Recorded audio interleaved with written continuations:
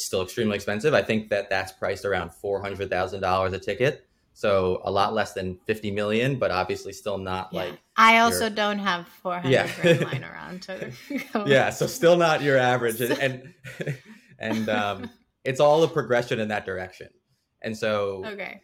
to sort So of, when yeah. will I be able, maybe like, I don't know, like will we ever get to a point where you can pay the price of a plane ticket to go into space, Ian? Mm, yeah. That I could give you a number and it would be like a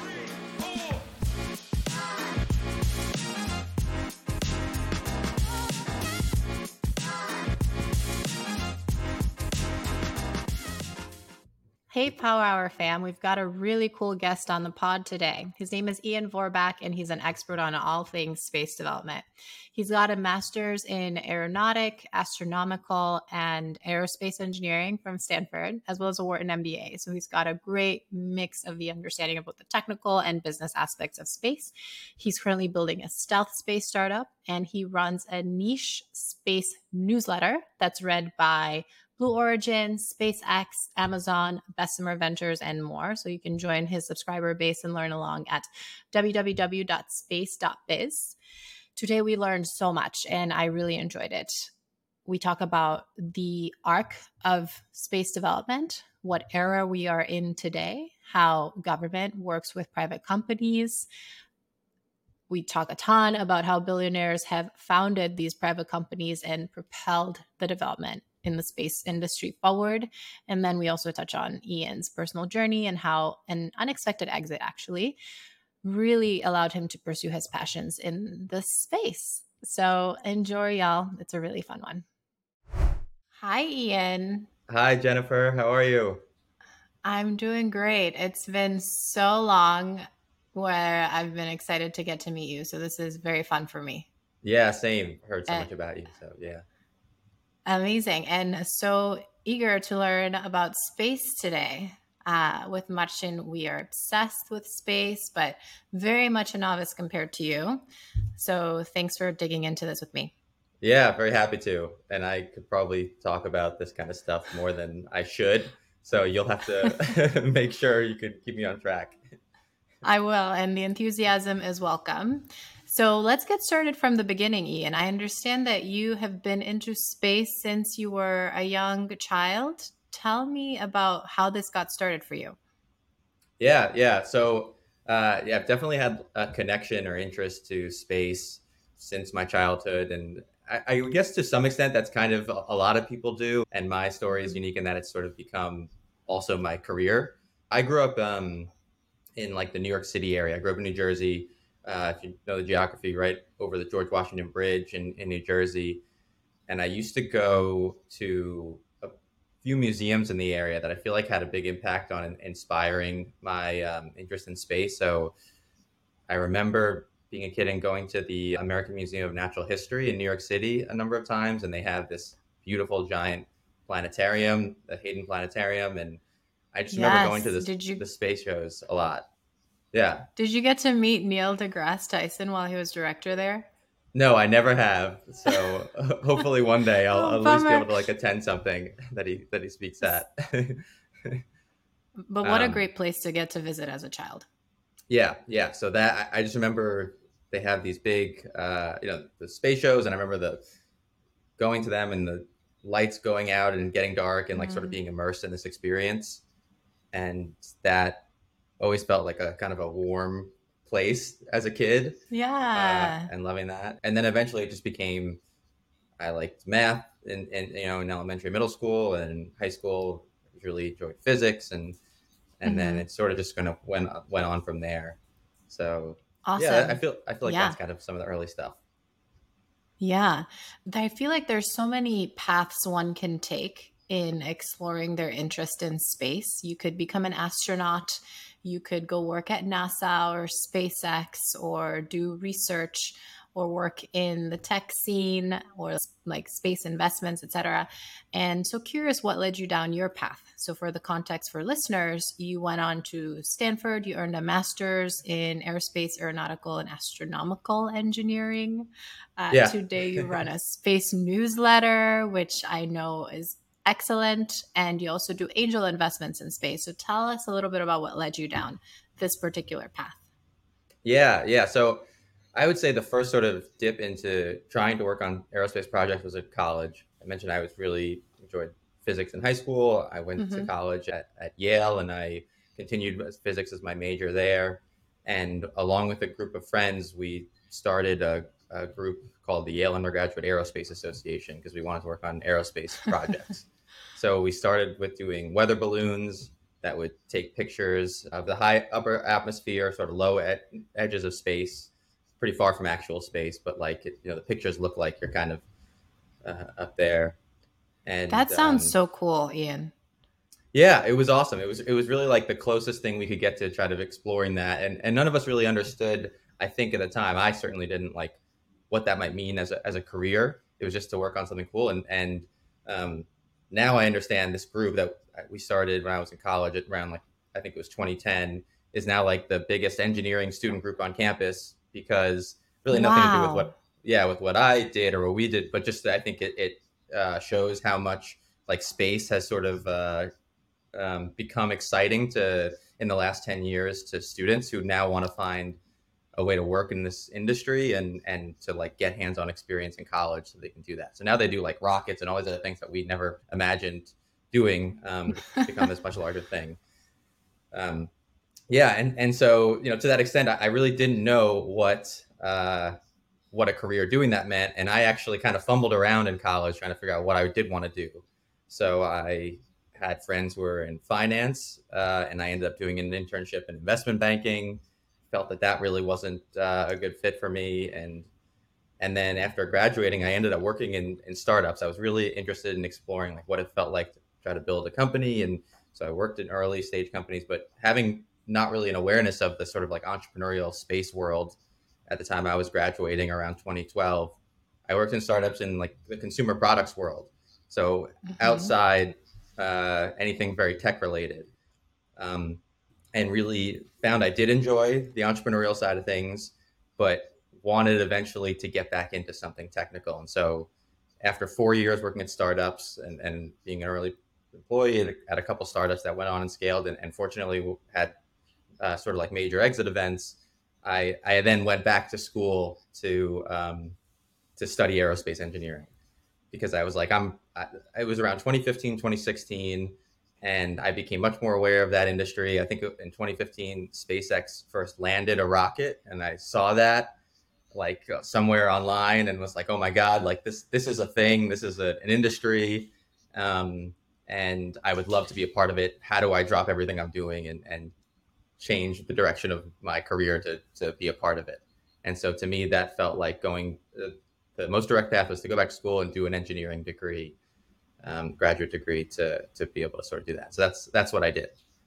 Yeah, and so now I sort of try to combine as much as possible my experience with startups that I've had outside the space industry. Now I have some experience with startups inside the space industry, and and yeah, try to put that all together with the technical background I have as well. And so I write a newsletter. I do a little bit of angel investing, and I'm actually working on co-founding a space startup as well, which is still a little bit in stealth mode, but hopefully in the future we'll be able to talk more about it.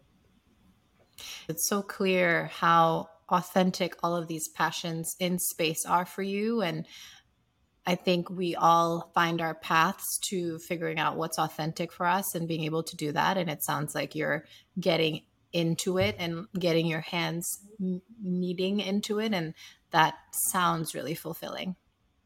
Yeah, I'd say it is, and I'd say it took me a while to figure out what that path was. So I remember Right. being in college and putting a ton of pressure on myself to like have my life figured out and my career figured out by the end of it, and As it's every 18-year-old, sadly. yeah, which is like kind of an absurd expectation to have at that time of Right. your life. In fact, Right. I remember when I was uh, applying to graduate school. I was, I guess, 26 or 27, and thinking, oh man, like I'm so far into this other career in consumer products. Like, why would anyone take me? I'm so much older. Like, and now looking back, it's like I was so young, and to think of like, Hmm. that I felt like I was too old to go back to school, and it was like it's a crazy that like. It just That takes is so long. silly. Yeah, it is totally silly. Yeah. Yeah. Yeah. um, yeah, it just takes time, and like you're gonna have different passions, and different things will excite you throughout your career, and sometimes you can pursue them, and sometimes you can, and you just try to figure it all out, and there's Yeah. clearly no right path. Yeah, Absolutely. No right path. We're all figuring it out. I actually want to yeah, call out something that I know is fascinating about your journey as you were figuring things out, as everyone does, is you had a really successful first job out of college. And this is a digression. We'll come back to space. And if you feel comfortable sharing, you had a really successful job in the sense that somehow, Ian, as you were figuring it out, you landed in a role that where you sounds like you learned a ton, but this was also a really successful team. You mentioned you guys had an exit, and I know that that's really helped you kind of enter angel investing and be able to think more about what you want to do that's really fulfilling for you. I say all of this to say, looking back for you, Ian, what advice would you give to folks who are in college trying to land their first jobs? What did you learn from that experience?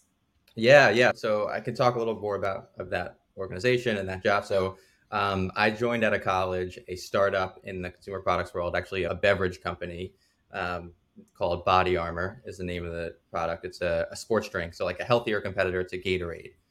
And I became aware of that company because through sort of like an interesting connection where both my parents are my dad's an engineer, my mom's a scientist. She's a food scientist, and she actually develops flavors for beverage companies. And she's had this interesting career where she's done that, but also helped specialize a little bit in startups, helping that startup entrepreneurs develop flavors for beverage companies. And Yeah. so when I was sort of figuring out and trying to explore different things as I was graduating college, she said, "Do you want to, interview with a company that I am familiar with, that I've worked with?" Um, and and so that was sort of how I became aware of the company, and what sort of made sense to me about Body Armor was the founders had success previously, and it was very unclear, I Yeah. think, at the time if there was going to be success with this particular company. In fact, the company was kind of struggling a little at first, which I think is just also the case for a lot of startups. But um, the people who were leading it had previous success, and so I was, I guess, kind of taking a bet with my career that I think a lot of investors do, which is like you hope that someone who's done it before will figure it out. And so, Mm. and I think I've kind of carried that in other parts of my career where I try to just like work with people I really respect and admire and like try to make myself useful to them and hope that if they have success, I am continue to be useful in whatever they're doing next. Um, because yeah, I think your career is often just like a series of opportunities to work with different exciting people and different on exciting projects. And so um, yeah, that was sort of like that first job, and sort of it all like it took some time at first, but we sort of figured it out and it clicked. And I was a very small part of that whole growth of that organization, which the sort of like the successful outcome was I was there from 2013 to 2015, some of the first 2 years, and eventually in 2021 it was purchased by Coca-Cola and had a big multi-billion-dollar acquisition from Coca-Cola. Yeah. But it was another thing that really sticks with me is a very unglamorous job Yeah. at first. Which So like, yeah, which I think was helpful for me to see that something that can be very unglamorous mm, can grow to be something very exciting. Because at the time, all my friends were going to banking and consulting and highly prestigious jobs, and I right. think I kind of working at this startup company that was struggling. It was a tough. It looked out of place, and I think a lot of people were very confused by why I was doing it. Um, but it was just an opportunity to sort of be to learn from people who I think had the kind of success that I was hoping to emulate over time.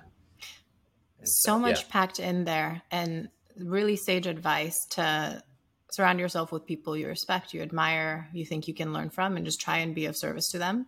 yeah, Love that for folks looking to get started in their careers. And then I heard something else I want to point out, which is it sounds like you noticed that these folks had done something before. They'd either run a company before, and this was their second time around. And that's something we hear in investing, right? Like second time founders tend to have more success just because they've experienced more failure and kind of know a little bit more about the ecosystem. Not to say that first time founders are not successful at all, but that that was something additional of a data point for you. And then I hear a lot of humility there, like you were mentioning you were a very small part of the success, even though I'm pretty sure, knowing what I know about you, that you work really hard, you're really passionate, and sounds like a little bit of luck too that your mom brought this up for you, and all these things combined just to show how life is all a lot of things need to come together to get this magical moment in play. So I'm really glad that you had that experience, and that was really sage advice to share with listeners. Thank you. Yeah, yeah, and there's a huge amount of luck that goes into it that obviously is tough to replicate. Even for myself, when I've tried to work on different projects and throughout my career that Yeah. have some have been successful and some have failed, and that's sort of just the process. Um, Yeah, it's a process in yeah, life. We learn from yeah. our failures much more than we do from our successes. Yeah. Take that one step further. Also, I'll Hmm. just say one thing that I think was really good for that experience was it was very much outside my comfort zone because I had graduated with a physics degree and sort of thought that like my contribution would be like coming up, working on really intellectual problems and in that manner. And that job, um, they were really to the credit of the people who I work for who they pushed me to do sales and like in the field Yeah. in marketing very early on, and it was something that was very painful for me. And I think that's also become to be a lesson for everything I do is like if just being willing to do the kind of painful things that are like growth oriented uh, Hmm. is I don't know. There's just a lot of opportunity to do that because there's a tendency, I think, for people to continue to focus on where their strengths are always. Right. And True. There's yeah, growth outside of our comfort zones, not within. yeah. And I was very bad at it too when I started, like for a long time. So it's okay to be like the only way to get good at something is to be bad at it for a very long time. So Yeah. yeah, Yeah. Okay, let's bring it back to space, Ian. And again, novice here. I think there's this romantic view of space exploration, which is we may be able to visit different planets, etc. And I want to answer a couple of questions just for setting the context. What's your sense of when regular folks would be able to go to space? yeah. It's a great question, and it kind of depends on your definition of regular.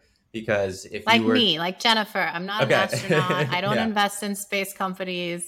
Well, even to say you're not an astronaut, there are now, I would say, I think there's been, um, so if you're talking about space where you're like going into orbital space, where you're not like a suborbital mission that goes up and down after a couple minutes, which is going to space, but it's a different type of experience. Like there has been a purchased private mission through SpaceX that took place earlier this year that went to the International Space Station. Actually, there's been two private like multi-day missions to space. The people who purchased them are not professional astronauts. They are, uh, they probably spent somewhere around $40 to $50 million to do it. So it's definitely not an average person by pay scale, but they are not. Uh, they did not go I through the definitely astronaut don't corps. have I don't have $40 to $50 million lying around, Ian, to try to Yeah, go to space right now. yeah, So yeah. Neither do I. And so, in terms of like average person, it's definitely not average person on a pay scale. But right now, you do not need to be selected by like the U.S. government to, as you would have in the '60s, '70s, '80s. And so now it's like very high net worth individuals who are able to do it. Um, and then if you look at some let of me like, yeah, can I pause you there? So yeah, understanding about a few high net worth individuals have already gone to orbit to International Space Station via yes, SpaceX. And yeah. then I So wasn't there one with Virgin too where they just like entered and then came back down. exactly, yeah, and so Okay. like that experience, that's sort of what's called like suborbital space tourism, where you go up and you're not going into orbit, where you're sort of like perpetually orbiting the Earth. You kind of go on this suborbital trajectory that goes up and comes back down. That actually is, a much more like it's still extremely expensive. I think that's priced around $400,000 a ticket, so a lot less than 50 million, but obviously still not Yeah. like I also your don't have yeah 400 grand lying around to go. yeah. So still not your average, So, and it's all a progression in that direction. And so okay. to sort So of when yeah. will I be able, maybe like, I don't know, like will we ever get to a point where you can pay the price of a plane ticket to go into space, Ian? Mm. Yeah, that I could give you a number and it would be like a total guess, but I think that future Okay. exists, and I'm whether here it for would it. Tell be me. yeah, whether it'd be like 30 to like 60 years from now, I think that could. So that's definitely Oh within our man, that's lifetimes. far. Yeah, yeah. Well, I think the oldest person, I think like William Shatner went on one of those trips a few months ago, and he was 90. So hopefully we'll still be in. Well, hopefully we'll all be living to like 200 by then. Yeah. But We would have figured out how to optimize our health to the extent where we'll be 200 and healthy and happy and loving it.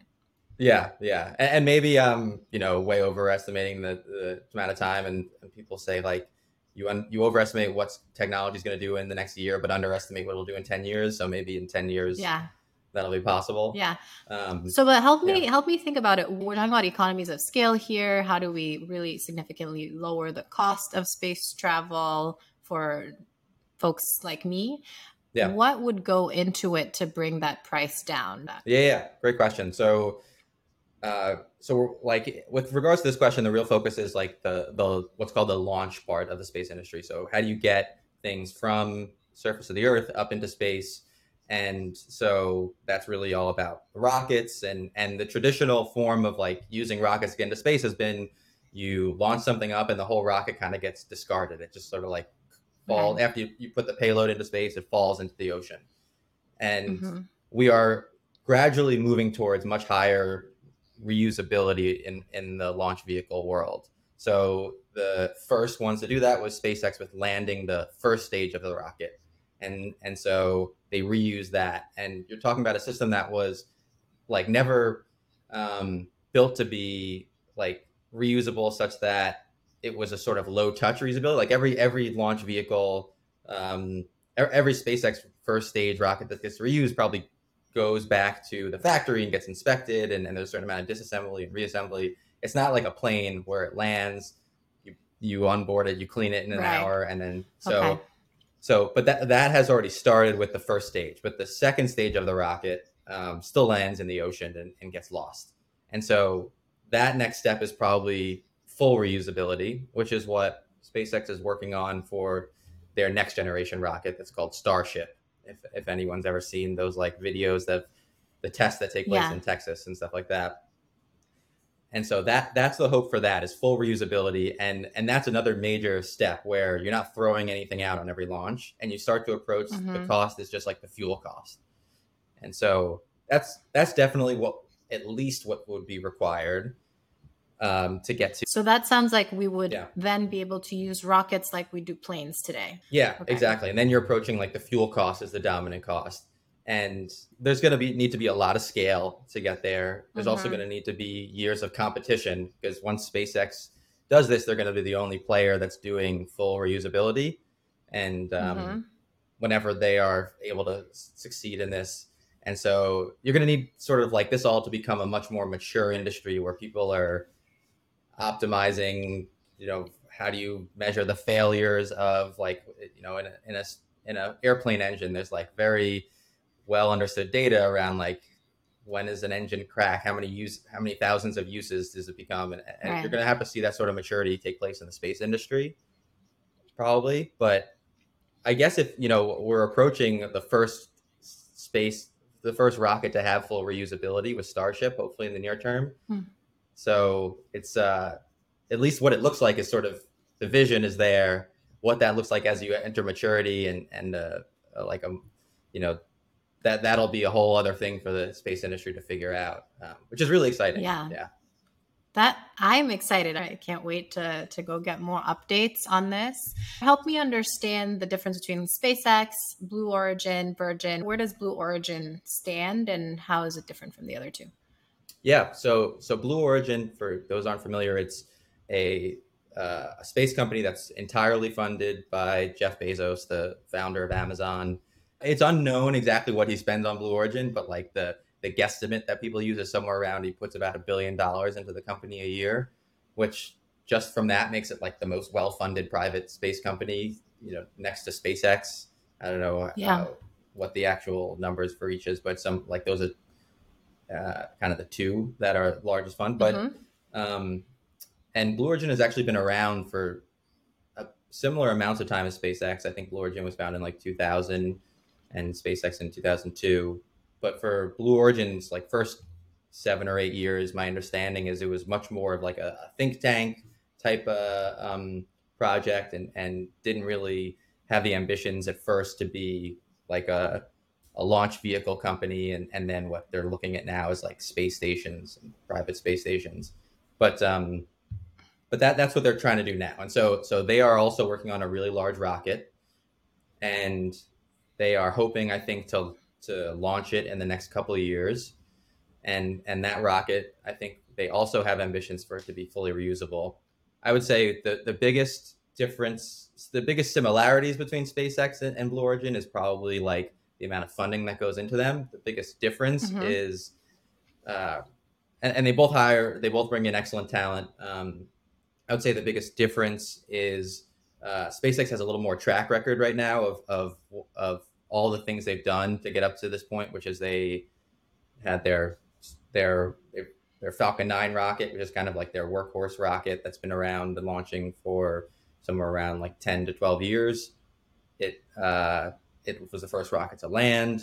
It's the first SpaceX is the first private company to send up people to orbital space and to the space station. And Blue Origin has they have a suborbital rocket that they do tourism with, which you may have seen Jeff Bezos going up in a launch. I think it was summer of 2021, but they have not had the same yet number of or significant accomplishments on sort of like the orbital side of things that where they would be hoping to compete with SpaceX. And so there's still a little bit, I think, of to be proven for them. And so that's kind of how I would differentiate those two. But Blue Origin has very large ambitions. They want to Mm-hmm. be a big launch provider, putting a lot of things into space, and then they have ambitions to build their own like private space station, similar to, if you're familiar with the International Space Station, where you have researchers going Governments. up. Yeah, exactly. Experiments going on in space. They want to operate a space station like that as well. So, um, but SpaceX is But a really private kind of, one with the International Space Station, I believe it's governments, right? Like Russia, Japan, US, I believe France and some other countries. And then this one would be private. So by private individuals funding and moving forward research. yeah, yeah, exactly. And so the International Space Station has been operated. I actually don't know whether it's the early 2000s, I believe, to mid 2000s. Um, We can eh, fact check it. No yeah, worry. yeah, and but they currently that program is not meant to live in perpetuity. Like I think it's currently funded through 2030, the International Space Station, but eventually the U.S. government wants to not be paying for that. They would love for, and NASA would love for private companies to take over that sort of process of having almost like quote unquote real estate in space. And then NASA's real job is to go do like cutting edge science. And so the space Hmm. station has been operating for 20 years or so. It's becoming a understood, repeatable activity. And then NASA wants to hand that off to private industry so they can Yeah. optimize it and do the things that private industry does better than government. And Yeah. they've done that successfully with the rocket side of things. SpaceX now launches rockets and carries NASA payloads. They want to do that for the space stations as well, ultimately. It sounds like we're doing a better job with integrating with NASA. And I know that NASA really got us all started in terms of space development, exploration, with US kind of pushing to compete with Russia at the time, which got us to where we are today. And I want to ask you about that in a second. But I'm happy to hear about the interaction and collaboration, I guess, between the government and private industries. My take is we need the government to get started because there's so much investment required to get us off the ground with these types of projects, but that it's helpful to have private companies that are much faster in terms of innovation. It helps that we have billionaires who can fund companies. It reminds me of the development we had in the US in the late 1800s when we think about Vanderbilt and Rockefeller, et cetera. It feels this way, like we're in a similar type of age today. What is your take on that private and government interaction in space? Yeah. Yeah, it's a great question because there's this, it very much remains to be determined. There's a constant collaboration of support that takes place and also attention sometimes of sometimes, like government, like NASA has this amazing legacy with Apollo and as well as the space shuttle program, which ended in 2011. But there was originally, I would say, a little bit of tension when SpaceX in the early 2000s was trying to demonstrate that a commercial entity could put things in space, which is an endeavor that only governments had previously succeeded in. And there was a portion of people within NASA who were interested in facilitating that capability for private industry and supporting SpaceX. And there was certainly a faction that thought that this is the kind of thing that governments did and should and are the only ones that can do it, and no one could ever do what no one could match the sort of like capabilities Right. that NASA and that legacy had done. And SpaceX, I think, fought an uphill battle to prove that. And at this point, there's really no question that where they that they have been able to do that. They are, really the most capable launch provider in the world right now, I would argue. But that was also facilitated by NASA handing off a lot of and providing a lot of insight into, okay, this is what we've learned over the last 60 years of doing this. And there's a collaboration there. And that's sort of like at its best, it's a beautiful collaboration. At its worst, it's like a competition of sort of like almost, in some cases, probably ego driven of like, people want to uh, continue to be the ones who, yeah, there's a tension there. Um, Yeah, makes and sense. so, yeah, And I yeah. know we had a lot of that tensions to get to where we are today. I remember when SpaceX needed to really try and get NASA as a partner, and I remember that being a bit difficult. I'm just seeing that much didn't looked up for us. So the ISS was started around 1998, and there are Mm-hmm. 15 countries. So it's Japan, Russia, European Space Agency, Canada, and maybe there are a couple more contributors, but just so that we're accurate in what we're Yeah. sharing with listeners. Yeah. Thank you. Ian, maybe you could share with us what era of space development do you feel like we are in today? So you mentioned the Apollo program. We talked about NASA leading previously. And where are we today and how did we get here? Yeah, yeah. So people would describe the current era of the space period as like kind of the what people call quote unquote like the new space period, or often like the Ooh. commercial space era. Yeah, which you would have the Apollo program in the 60s, and I think the last Apollo mission was in 1971 or 72. And then Mm-hmm. you sort of entered the shuttle era, which I think was late 70s, and really most intense in the 80s and 90s, and ended in 2011 was the last shuttle launch. And in 2002, I would say like SpaceX entering this landscape was probably what people would describe as like the entry of the new space era, which is where there was a sort of like a viable commercial ecosystem of companies. And there were definitely attempts to do private space companies in the 90s, but no one really had success, like long-standing success, until SpaceX, founded in And 2002. why And is even, that? yeah, it's a great question. It's hard to define which factors. I mean, I think you could put a lot on the timing of it, where in 2008, SpaceX got its first major contract, which was a NASA contract. And so there was a willingness from NASA, provide support for that. I think you would have to say that, like, Elon Musk is an entrepreneur who has had success in this area where no one else has before. And so the culture that exists within SpaceX is Mm-hmm. probably unique to any other organization. Um, and True.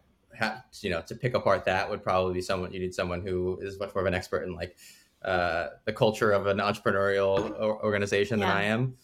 am. But yeah, all those go into it. There's something very unique and special about SpaceX as an organization, and To also the what timing. extent would you say the amount of funding as well? Because I imagine you need a ton of funding to get this sort of endeavor off the ground. First of all, you need to really lean into failure. Like Yeah, you need to fail so many times and learn from that to keep moving forward. It's literally rocket science. And to what extent do you feel like that also came into play? yeah, that was hugely important. I mean, uh, like Elon Musk famously put $100 million into SpaceX when it started, which gave them the opportunity to take a number of sort of like big shots at and to think more long term than if you had to raise capital along the way in smaller pieces. And so Yeah. they like the other famous story of like the early SpaceX process is they had three rocket failures before their fourth attempt was a success. And this, as the story goes, like they didn't have money for a fifth after the fourth, and so it was kind of like the last opportunity. And when that fourth attempt rocket did go to space, then within weeks, NASA awarded them a major contract that gave them the opportunity to sort of like think again long term and plan what services they were going to provide to NASA. So the The funding, stuff of absolutely. movies. Yeah, yeah, I'm sure there will be a movie. There are books also about it. There's a book called Liftoff that came out, I think, in the last year about it as well, which is Okay. great. And Yeah, also highlights how tough entrepreneurship is and just how much grit and resilience and commitment. To your point earlier of it's not glamorous, it wasn't glamorous at your first job. We always celebrate the wins, but there are so many failures along the way. yeah, Um, yeah, for sure. and so we're in the commercial space era. Where do you feel like this era will take us, Ian? Yeah, and so within the commercial space era, we're probably in like well into the kind of second wave of it. I'd say the first wave is sort of like SpaceX sort of establishing maybe from like 2002 to like 2015 when they like first land a rocket, and I would say that that becomes an establishment of like a pretty like they've then laid 15 years of groundwork, which they've kind of been you like for the last 7 years they've been since 2015 they've like been the dominant player in the space world. And I think what that enabled up into 2015, where it started to see that like they had a sort of a defendable like success around the Falcon 9 rocket they developed, as well as the Dragon capsule, which is like a spacecraft that can carry people and once you're in space and move them to the space station and bring them back to Earth. So those kind of two major products that no other private company has, and they do it at a cost that's much more affordable than any government does. Um, Mm-hmm. it took them 10, 15 years to establish that, and now the venture investment community has seen that and is now trying to fund the next company that they hope could replicate that. And so that success from SpaceX kind of opened up this huge wave of investment in space since like 2015 on or so. And Yeah. that's kind of been like the second wave where it's sort of become this distributed investment process, like uh, where a number of major venture firms have sort of become interested in the space industry. Yeah, opened up a new industry for us. Yeah. Great segue. I was gonna have us transition to will you tell us about the business aspects of space? So you're an angel investor, you're working on a stealth company. What is this landscape like, Ian? Yeah. So there's a bunch of different, in terms of like what makes up the space industry, there's the launch sector, which we've talked about. I would say like other major verticals in the space industry are communications. So using space for like direct TV, satellite television, or Sirius XM radio, or more recently like broadband internet. So that's a lot of investment has Mm-hmm. gone into. SpaceX has a project called Starlink.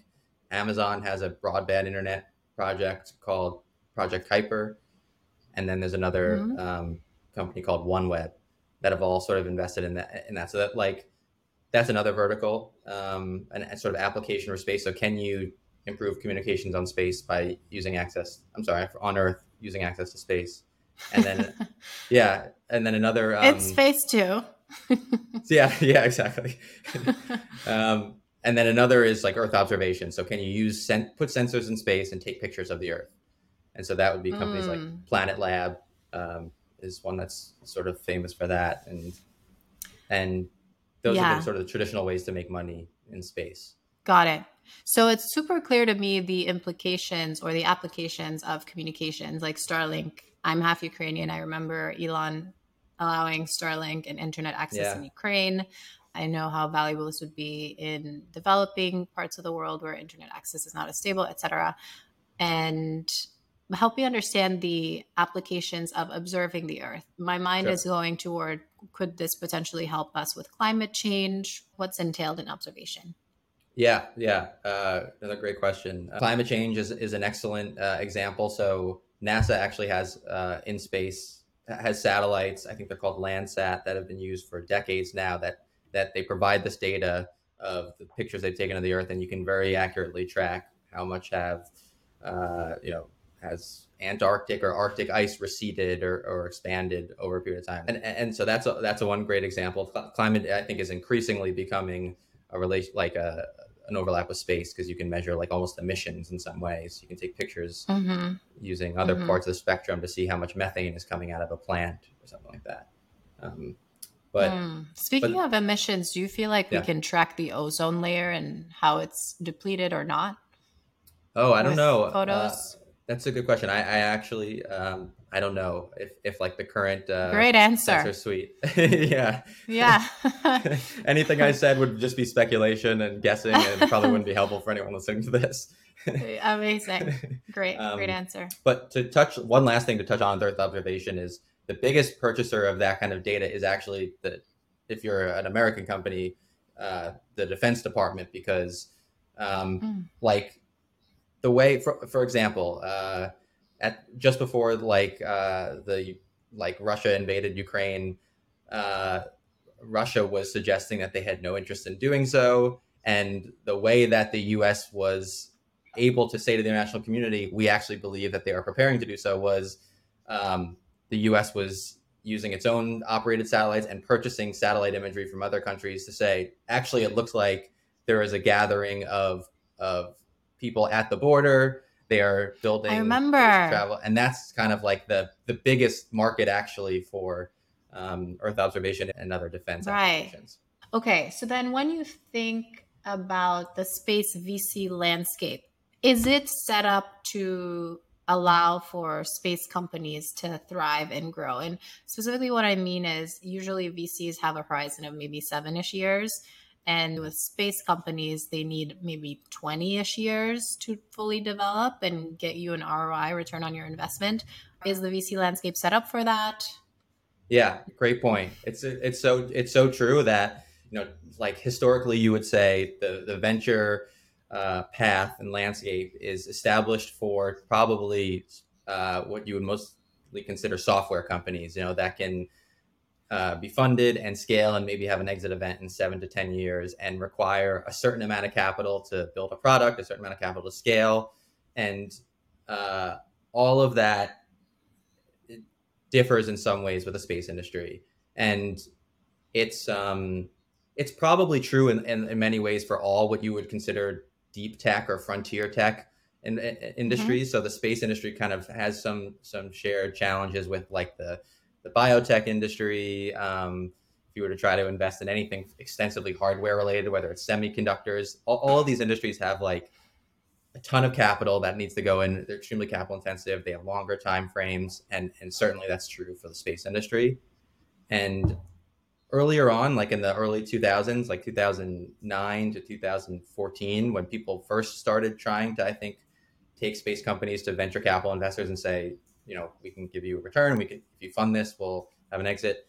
There wasn't a great understanding amongst the investment community, like what to expect and whether or not that would work. And there were definitely bets taken, um, Yeah. but I think that awareness of it's going to take longer, it's going to take more capital, Where the capital will need to come in and what timelines is not what you might have experienced with software. That was not fully well understood. And I would say now there is a good chunk of venture investors in the space community who have aligned expectations with the companies where they're willing to take longer. Um, I Okay. will say that was true for the last 2 years when markets were in a different state when they are today. I think you might see over the next year, or it already has a little bit happened, where investors are going to say, okay, I'm going to return to my software investments where I know what those outcomes look like. Um, but I think that's just a natural part of the investment cycle where Yeah. sometimes people could become more risk averse and less risk averse based on where the market is. Okay. So sounds then like it's still a work in progress. Yeah. This industry is still evolving, very much young, which makes total sense Yep. given what we already discussed. All right, and then what's your sense of the startup ecosystem here? Yeah. Yeah. There's a lot of interesting like aspects that are unique about the space ecosystem and the startup world of that is, one interesting trend is so many people who are starting space companies. So much of the talent that is now on this like sort of second wave of the new space world um, where the venture community has become much more interested in space is possible because of what SpaceX did, like building this great culture of starting space projects um, and extremely mission driven, purpose driven, and like culture, and just like having audacious goals and meeting them. So actually, it's interesting. A lot of the talent that's starting this next wave of startups often came their talent coming out of SpaceX, um, Mm-hmm. or or other handful of Yeah. companies that have been successful. Um, yeah, like there's an increasingly ambitious set of projects that are being worked on by small space startups where I mentioned communication and Earth observation and launch, and Observation. those are still being improved upon. But now there's an increasing focus towards can you operate in what's called cislunar space? So creating like a commercial Hmm. ecosystem between the Earth and the Moon, and what does that look like? Can you extract What does resources? that look like? Yeah, Commercial. a lot of that's to be figured out. Like what it. So I would say the most obvious application is there is ice on the moon, and Uh-huh. that's H2O. And so if you can separate that, you have oxygen, which is breathable Mm-hmm. if you were to put a habitat on the moon, and also hydrogen, which is a major fuel source um, for which can become a propellant for rockets and launch vehicles. So just the extraction of lunar ice to provide a way to sustain life and establish Life a, on the a habit. moon?